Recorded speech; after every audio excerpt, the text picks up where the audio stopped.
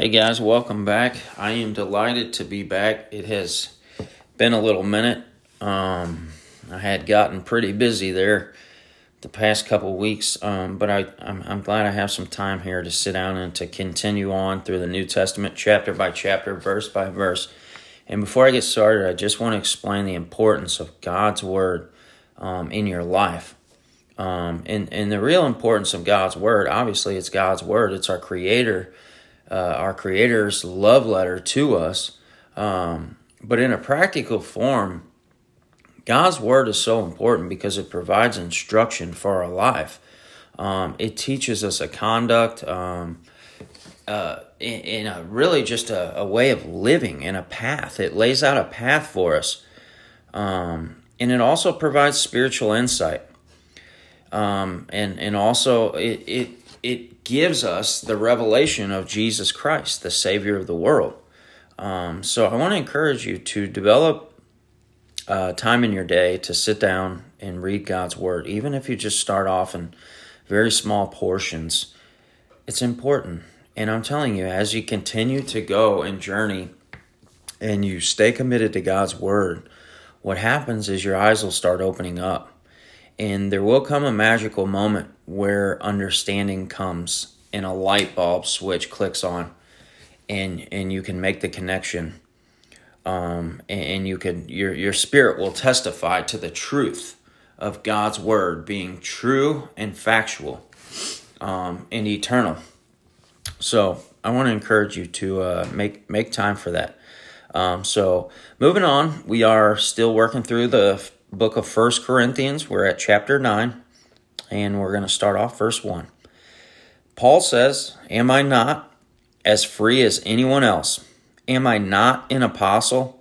Haven't I seen Jesus our Lord with my own eyes? Isn't it because of my work that you belong to the Lord? Even if others think I am not an apostle, I certainly am to you. You yourselves are proof that I am the Lord's apostle." So Paul is basically laying out practical truth and evidence, and obviously he's defending his gift or position the Lord has called him to. So verse 3, "This is my answer to those who question my authority. Don't we have the right to live in your homes and share in your meals? Don't we have the right to bring a Christian wife with us, as the other apostles and the Lord's brothers do, and as Peter does? Or is it only Barnabas and I who have to work to support ourselves?"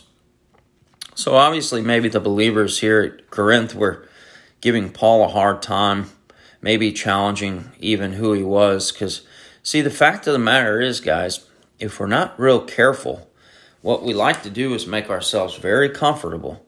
And there's a great danger in that, because what we'll do is we'll want to remove people from our lives that have a level of accountability. See the way God works is, practically speaking, God works spiritually, but he also works naturally and practically speaking. But he will set people up in your life for specific purposes, to act as a guardrail. Just like a guardrail on a highway keeps cars from veering off that highway. Or say even when you go bowling, if you take children bowling with you, you put up those bumpers on the sides of the lanes. It keeps the ball on the lane. And God will set people in your path strategically. He will bring people in your life for certain purposes, and to keep you on the narrow, straight path. So, but what in and of our flesh, what we want to do is remove people who want to tell us the truth, because we don't like to hear the truth.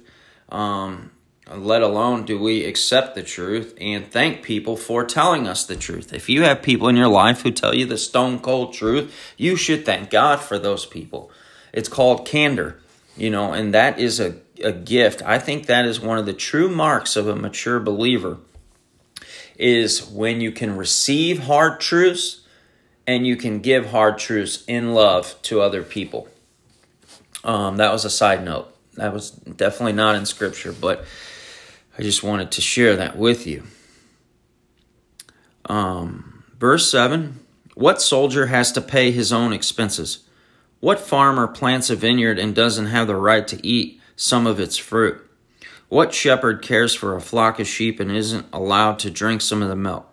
Am I expressing merely a human opinion, or does the law say the same thing? For the law of Moses says, you must not muzzle an ox to keep it from eating as it treads out the grain.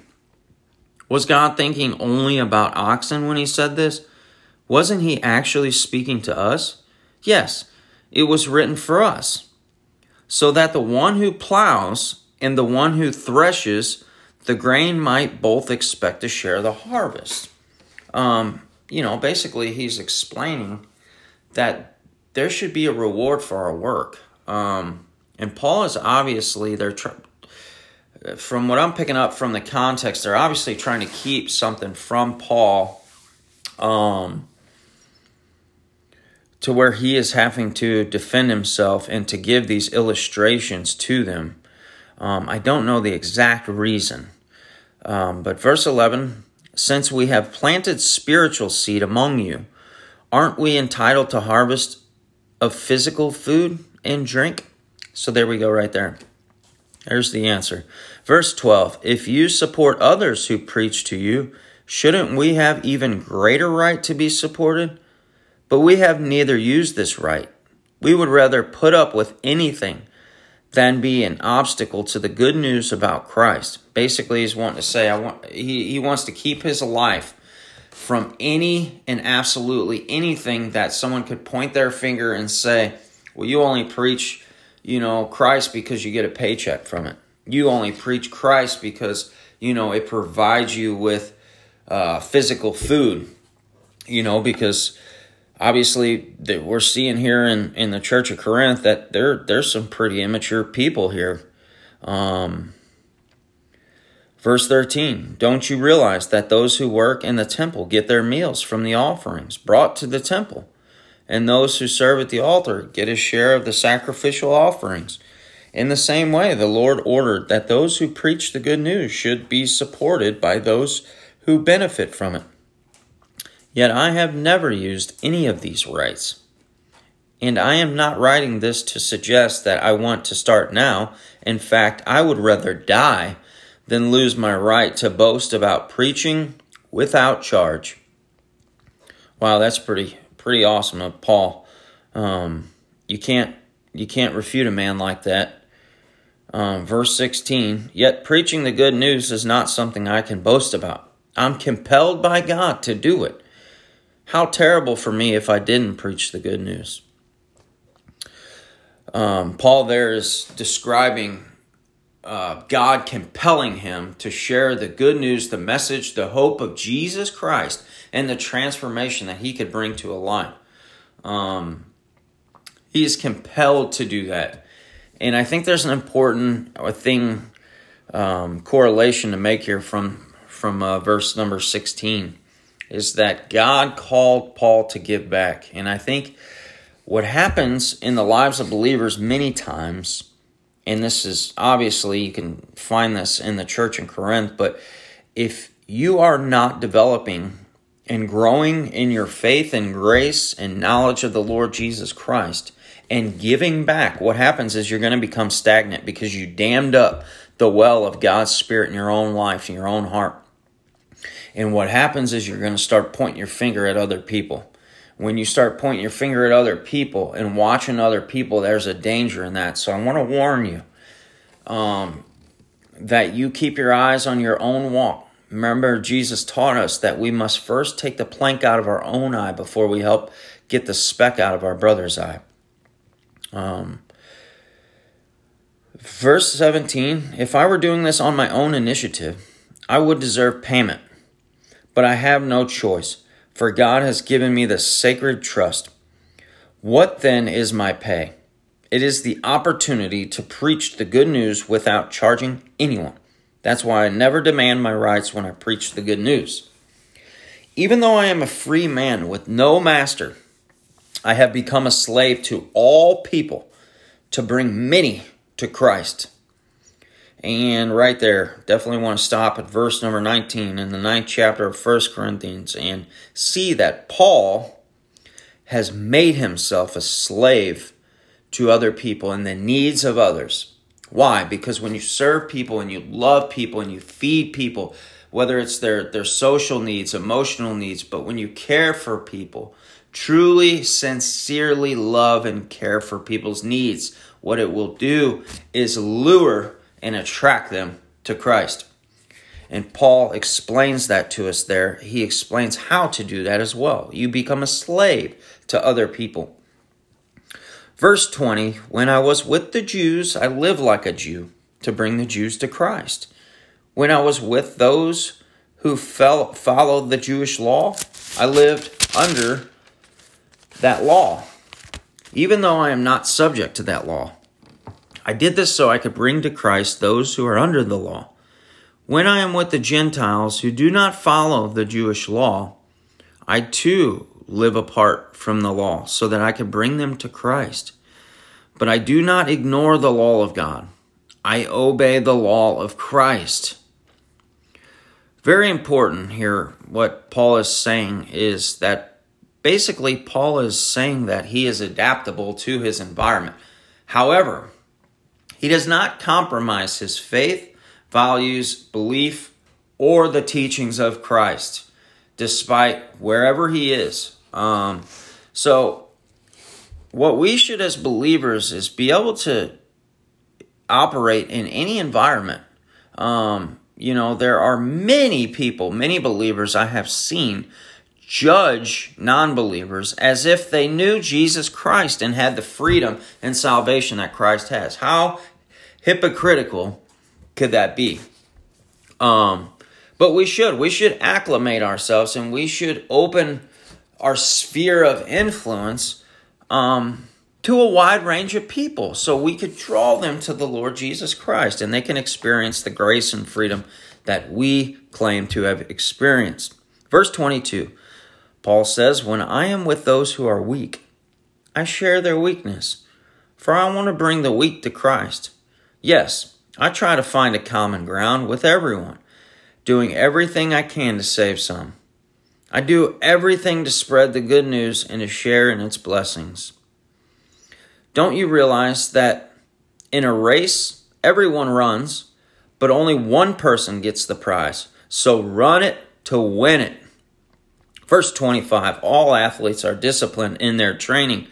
They do it to win a prize that will fade away, but we do it to win an eternal prize.